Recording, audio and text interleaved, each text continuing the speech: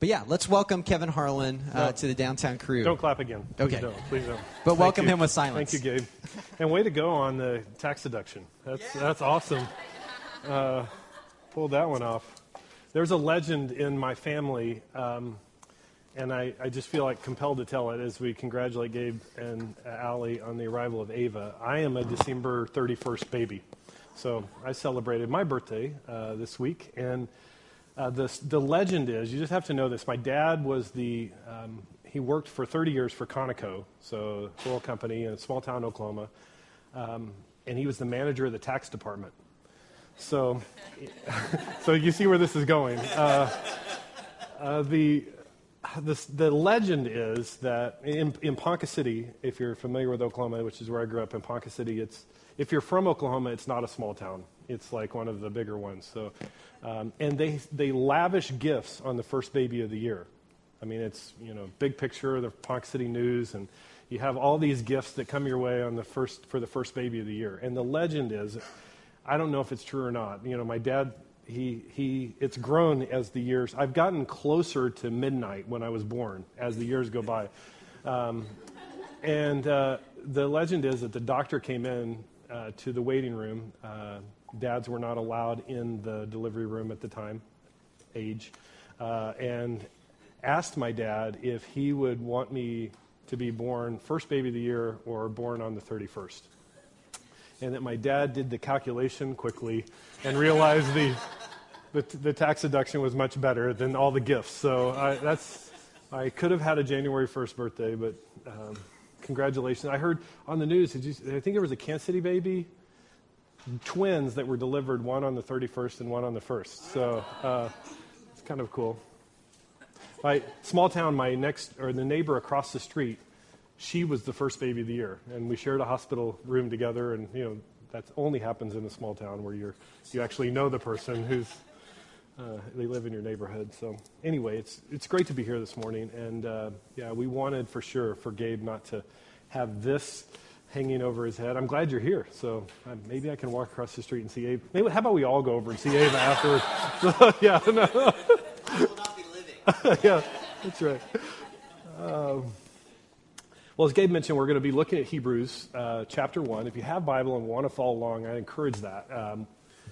Hebrews is maybe one of those books that you want to turn to the table of contents and get there that way. It's hard to flip through and find it.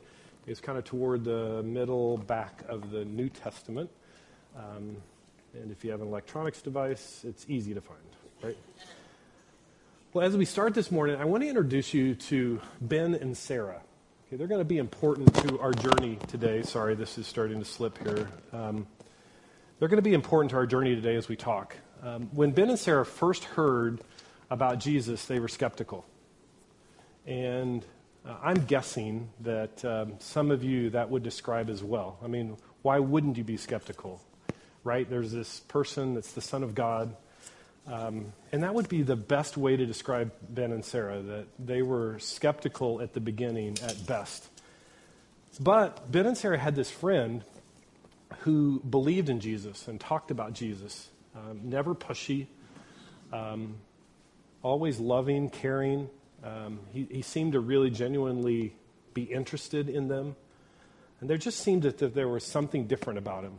And it made them curious. What is this about Jesus? And eventually this friend invited them to come to church. And there they met this group of people that was sort of different. But they recognized that there was a love for God, a love for others that was very attractive to them. They couldn't really even explain what it was that was wooing them in. And it began to sink in that they weren't just hearing about some superstition or rumors of a resurrection. They saw this Jesus alive in the people that they were meeting. And they believed. But as it happens for all of us, time passed. Difficulty came. They never expected life to be all rosy, but when it hit, they began to question. They didn't know if they were just growing restless, or if they were becoming disillusioned, or just frankly, just maybe even bored with Jesus.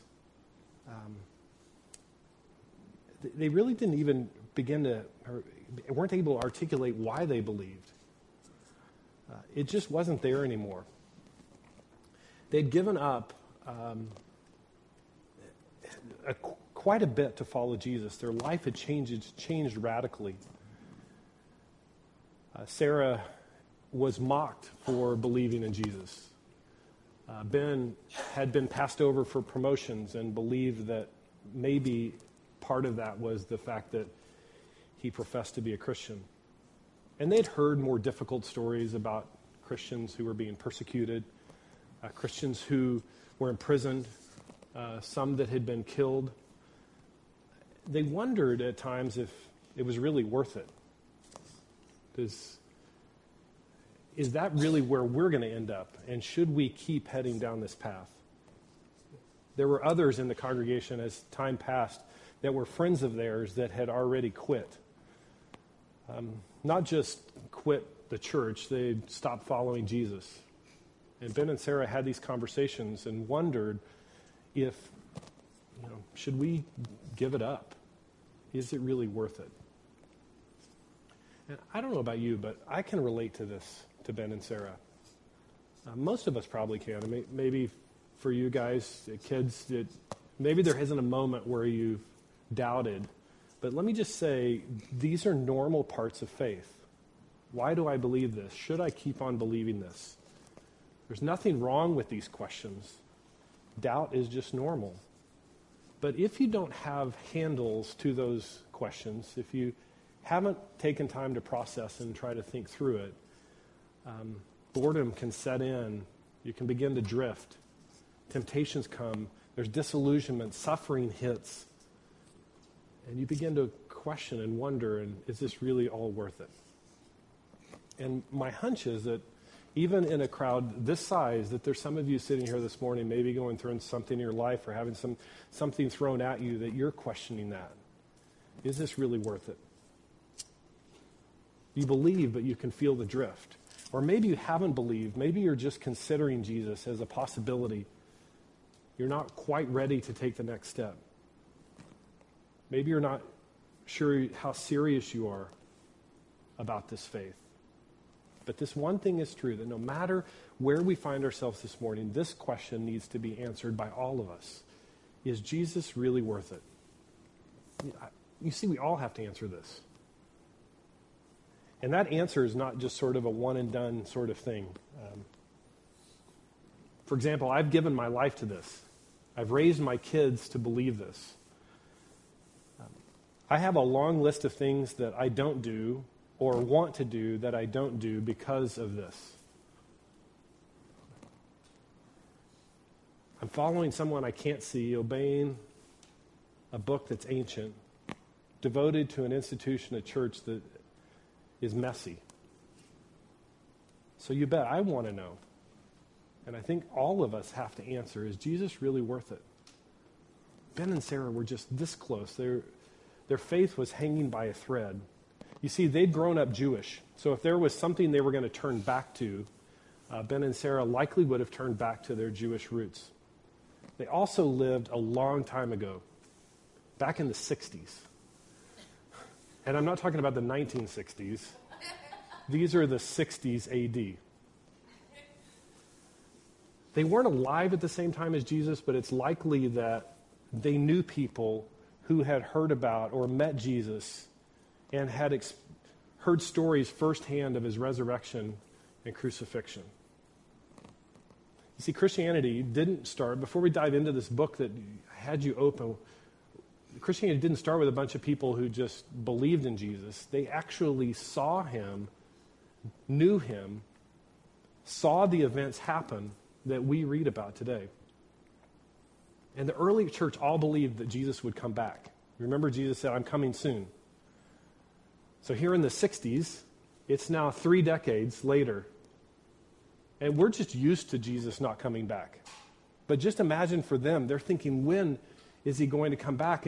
And decade after decade after decade pass, and now they're wondering, is this really true? Is Jesus really worth it? But one Sunday morning, Ben and Sarah showed up at church. They'd missed the previous week, maybe just a little reluctant to come, but they still decided to head out. And they sat down in this small congregation, people they knew like family, after the years had passed by, and the pastor gets up.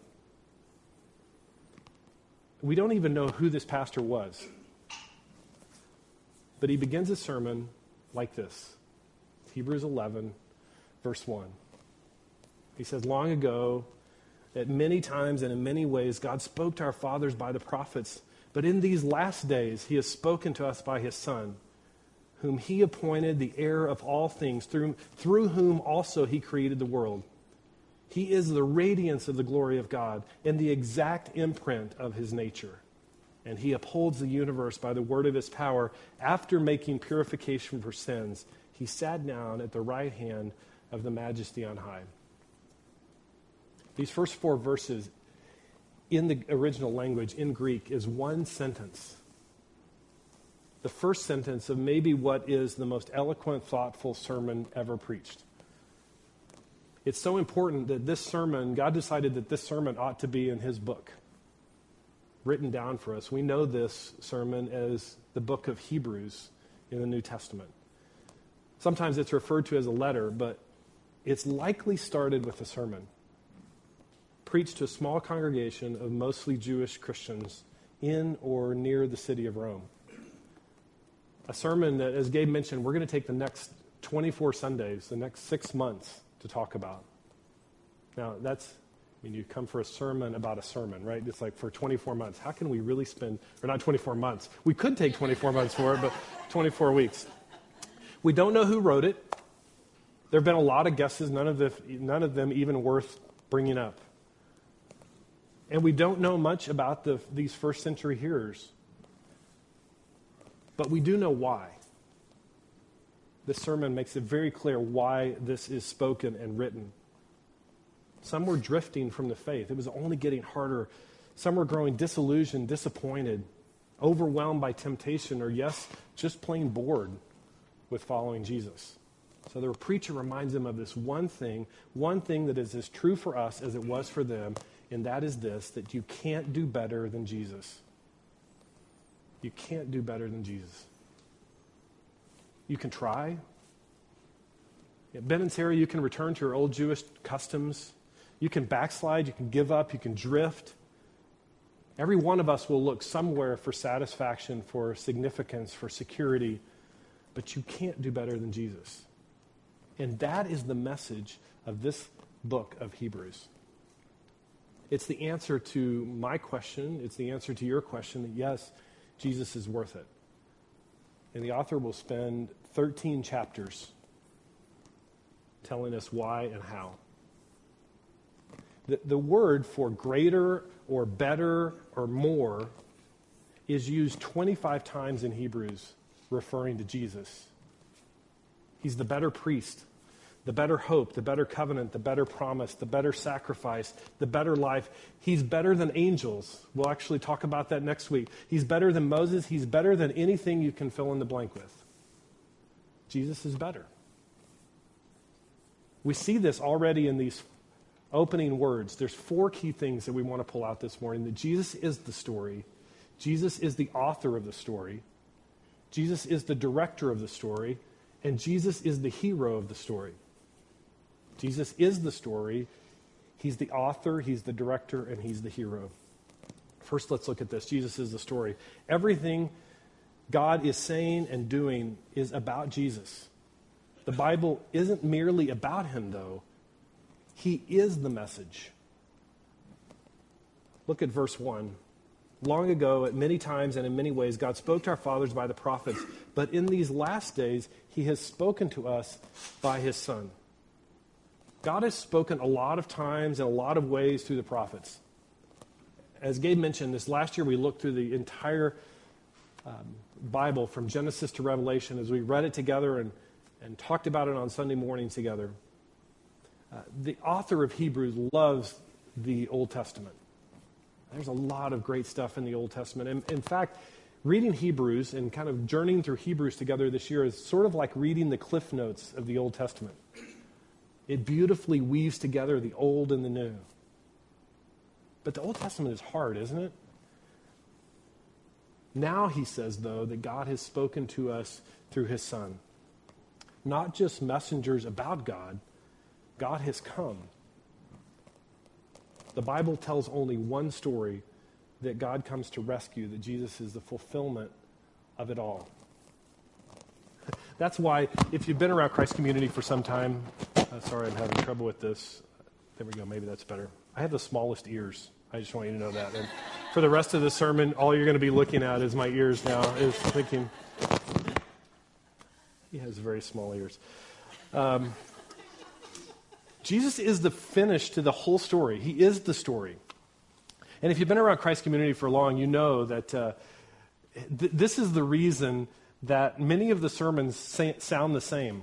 And spoiler alert, by the way, coming up for you, Jesus is the finish to everything. This is the story. This is what we read. When we preached about Abraham, it was really about Jesus. When we preached about Rahab and Moses and Nehemiah, it was about Jesus. You see, God spoke in whispers through the prophets. Now he speaks through his Son. That's why in John 1, we read it this week in our reading plan. And let me just encourage you and add to Gabe, we'd love to have you join up and sign up and read along with us this year. I think it will add so much to the richness of what we'll do together on Sunday mornings. You can go to openherebible.com, by the way. That's an easy way to get there. Sign up, and we'll get all those emails to you. This week, we read John chapter 1, that Jesus is not just, the story's not just about him. He is the Word. Jesus is the Word, the very message of God in bodily form. So let me just say, if you're considering Christianity this morning, maybe here wondering, is this for me? And wondering what's different about Christianity from other religions or philosophies, this is it. It's Jesus. Christianity is not just a set of rituals and rules and things to follow. It's a person. Things we do, it's not about things that we do to make our lives acceptable, to give our lives values.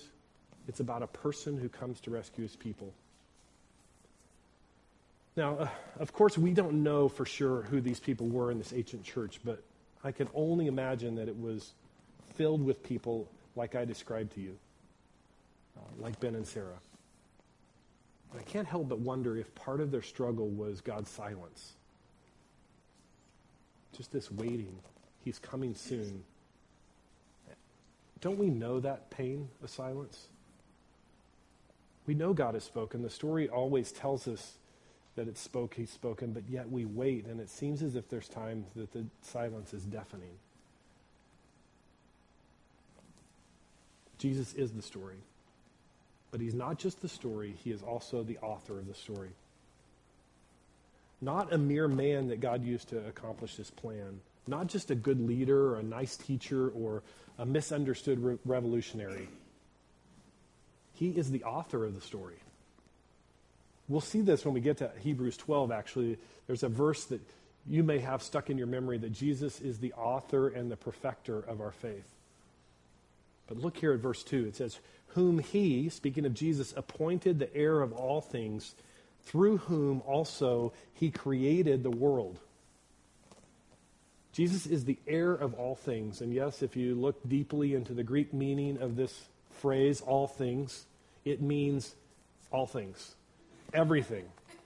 Jesus is the heir of everything. He created everything. There's not a single thing in your life or in my life that he did not bring about. Which, if he's the author of everything, this makes total sense. It's his story. For it was through him that God the Father created the world. Do you see that? Jesus existed before the world began, and in ways that we cannot possibly understand. Our God, the Trinity, the Father, Son, Holy Spirit, decided to create. And he made it happen. He invented DNA and laughter. He made babies. He created little Ava. The stars were his idea. So was sex and food and love. Silly things like ostriches and emus. And mountains and beaches and music. He's the one writing the story. He's the author of the story. Now imagine what these words, this is hard for us, I think, at times, but think with me here for a moment. Imagine how these words would have sounded to these first century Jewish believers. The people who were thinking about calling it quits. I mean, they've got to be thinking that this is either absolute heresy or this is unquestionably the best news that I've ever heard. He's the author of the story, which means he knows the whole story. He knows what's going to happen to you. He's the author of your story, which some of you might find terribly offensive, by the way. I don't know if it's annoying you as much as it is me, but I'm going to take a moment there. Thank you, Mark. Let me say this again. He knows what's going to happen to you. He's the author of the story. He's in control of your story, which I have a feeling, if you're anything like me, you might find that to be offensive. You prefer to live with the idea that you're in control, that I'm in control. But yet, deep down, don't we know that that's not really working out so well? And if this Jesus really is who he says he is, and this preacher isn't just smoking crack, before he comes in to give the sermon, then who else would you want to be the author? Would you want it to be you? You can't do better than Jesus. So do you trust him, or are you looking for something else to satisfy? Are you looking for something better? But being the author isn't where it stops. A couple days after Christmas, Sharon and I took our grown sons and their wives, who were here for Christmas. It was awesome. We took them to see the movie Saving Mr. Banks. Anybody seen it? And willing to admit to it. I got to admit, our boys were a little bit skeptical. A story about Mary Poppins. It was Sharon's favorite movie, so they were picturing they were being tortured again as a child watching Mary Poppins. If you're not familiar with the story, Saving Mr. Banks is a fabulous movie. It's the story of the author of Mary Poppins deciding whether she was going to entrust this story to Walt Disney to bring it to life on screen. And it was her big concern, and the movie depicts this, that her big concern was that he would take her creation, this perfect story, so she thought, and would just ruin it. As a matter of fact, if you read more about her, she, I think, died thinking he ruined it. But I'll leave it for you to see the movie. If Jesus were merely the author of the story, we'd have the same concern, wouldn't we? I mean, he wrote a good story, so what? Who's going to make this story come to life? If it's up to me, I'm going to ruin this. How's it going to end? Who's going to make sure it ends well? And this is the next part, that he's not just the author of the story. Jesus is the director of the story. Jesus is God himself. Look at verse 3. He is the radiance of the glory of God and the exact imprint of his nature. And he upholds the universe by the word of his power. Do you really think you can do better than that? Jesus is the radiance of God's glory, the exact imprint of his nature. In John 10, we read that Jesus says that I and the Father are one. He is the clearest picture of God that we can possibly see. If you want to know who God is, look at his Son. Look at Jesus. This is how we know who God is. And I love this part. He upholds the universe by the word of his power.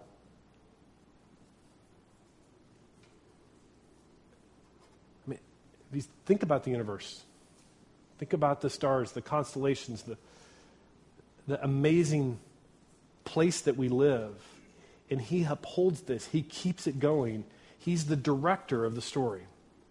With the word, Jesus holds them. He keeps the universe from spiraling out of control.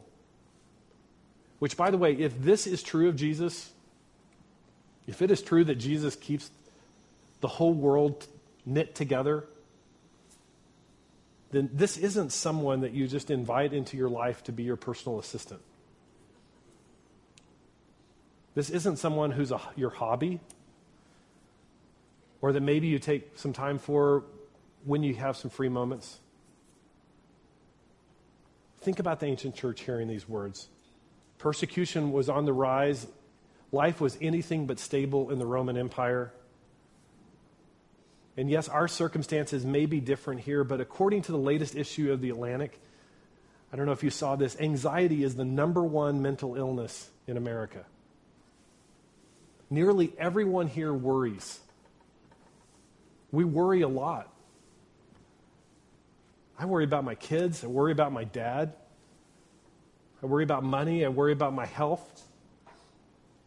There's something about getting older and starting to feel aches and pains that you think, okay, is this something, should I go to the doctor over this, or is this just normal? I worry about being a good enough pastor, a good enough father. Was I a good enough husband? Do people like me? But where else should I go? What else should I do? Many of us will struggle with worry and anxiety.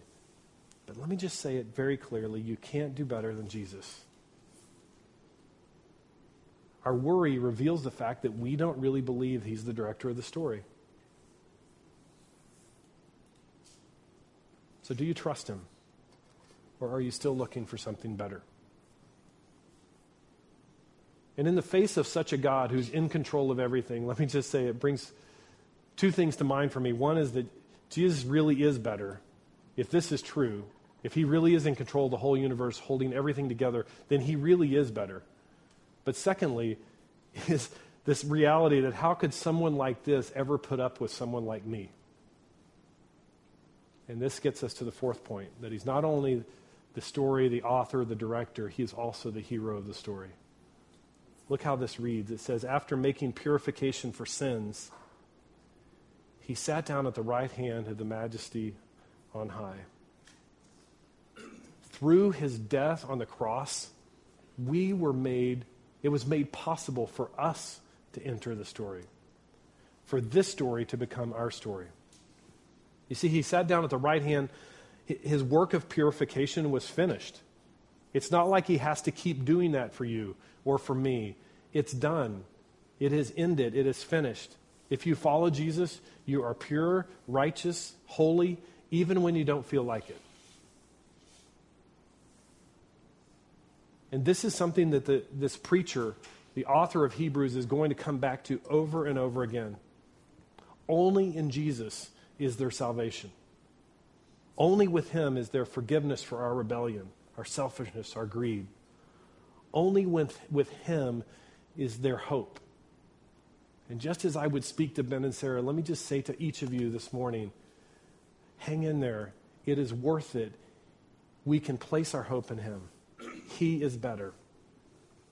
As we enter this new year, let me just be clear that our problems are not fixed by self-improvement. It's not about making the right New Year's resolutions. Even though working to be better is a good thing, that's not going to make us good enough. It's not money or work or family or even a cool church or a great job. Our biggest problem is that we run from God and we pretend he's not there. But the hero of the story keeps running after us. And he's made a way. This makes it really good news, doesn't it? He's not just the director. He's not just the author. He's not just the story. He is the hero of the story who makes a way for each of us. You can't do better than Jesus. Now, for some of you, you might not be convinced. Okay, so this guy who comes in, I've never met, he says Jesus is better, big deal. Well, maybe it takes some time for you. But for all of us, no matter where you find yourself this morning, I think that our response ought to be three things that let me just cover quickly. We'll spend the next 6 months sort of fleshing these out. The first is that I think we all need to pay attention and know the competition. For Ben and Sarah, it's running back to their old ways, to this comfortable life, to their family heritage. But what is it for me? What is it for you? What's competing with Jesus? What are we believing subtly or even more directly is better than Jesus? Is it approval? Is it family? Work? Food? Leisure? I mean, these are the kind of things that I run to tell me that life is worth living. But what about you? Have you ever stopped to take an inventory to write down some things that are competing with Jesus? Money, sex, a certain hobby or relationship. The thing is, they're so subtle because they're often good things. It's just that you can't do better than Jesus. And then once you know the competition, let me encourage you in this next thing, and it's to make the comparison. You can actually sort of start with these three categories. I've mentioned them already. Significance, security, and satisfaction. And begin to place the things that you're running to or that you run to that compete with Jesus. Is it something that brings you significance or something that brings you satisfaction, something that brings you security? For example, I love food. It satisfies me. I love my work. It makes me feel significant. I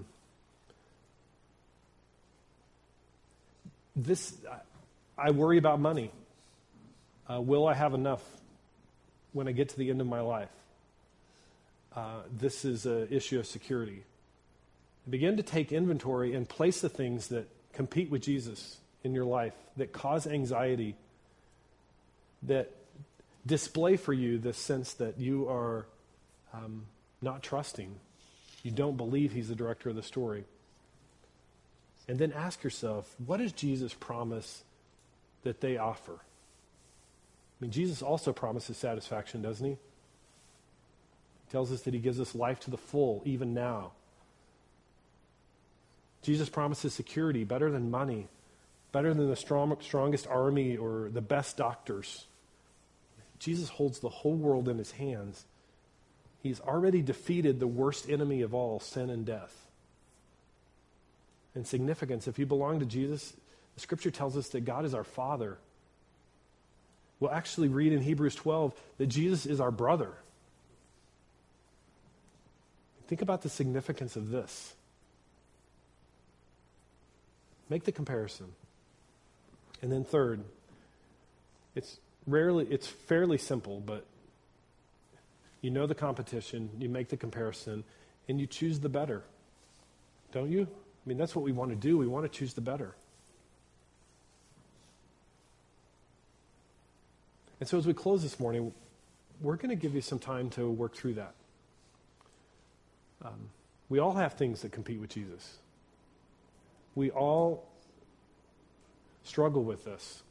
So you're sitting there thinking, okay, I don't know that I really want to spend much time thinking about this. Let me just calm you and say this is something for everyone. And Gabe's going to come up and lead us through a little time of reflection. Those cards are on your chair. I'll let him explain those. We need to know the competition. It's healthy for us to make the comparison. And then we choose the better. Gabe. On your chair, you'll find a simple card with a simple equation. If you don't have a card or you didn't find one on your chair, then look at a chair near you. It looks like this. And what it means is it's a math equation. Cross is greater than blank, meaning Jesus is greater than anything you put into this blank. And if you want a simple way to remember Hebrews, this is it. Right here, over and over again, in every single passage, you're going to find that the author of this sermon, the working of the Holy Spirit and the writer, is trying to highlight over and over again, no matter what you put in this blank, Jesus is always better. And so we're going to take 2 or 3 minutes. Jenny is going to sing over us as we take a moment to reflect together. Individually, allow the work of the Holy Spirit in our own lives to really ask honestly of our own hearts, what would we put into that blank right now? What do we need to put into that blank to surrender and to remember that Jesus really is better? And then on the flip side, you'll notice this equation's on both sides. I want you to take this and I want you to put it in a place you'll remember it and you'll see it on a regular basis. Whether it's in your mirror at home, in your dash in your car, at your desk at work, wherever it is, to remember, no matter what comes in your life, that day, that week, this year, Jesus is better. You can't do better than Jesus. Okay? And so we're going to take a few minutes to think about this, to pray, and ask the Holy Spirit to do his convicting work. This is why God has given us his Spirit, to convict us of sin and to point us to Jesus over and over and over again. And we've got a couple questions just to help us guide this time. First, I want you to be asking, what's competing with Jesus in my life right now? What's competing with Jesus in my life right now? What's taking the number one spot? The ultimate guidance of your decisions, how you spend your money, where you manage your time. And then secondly, does this thing that's trying to take that spot promise security, significance, or satisfaction? What's it promising that it can fulfill better than Jesus? Security, significance, or satisfaction? So let's just take a couple moments as Jenny sings. Be praying and asking God to reveal a work of his word in your own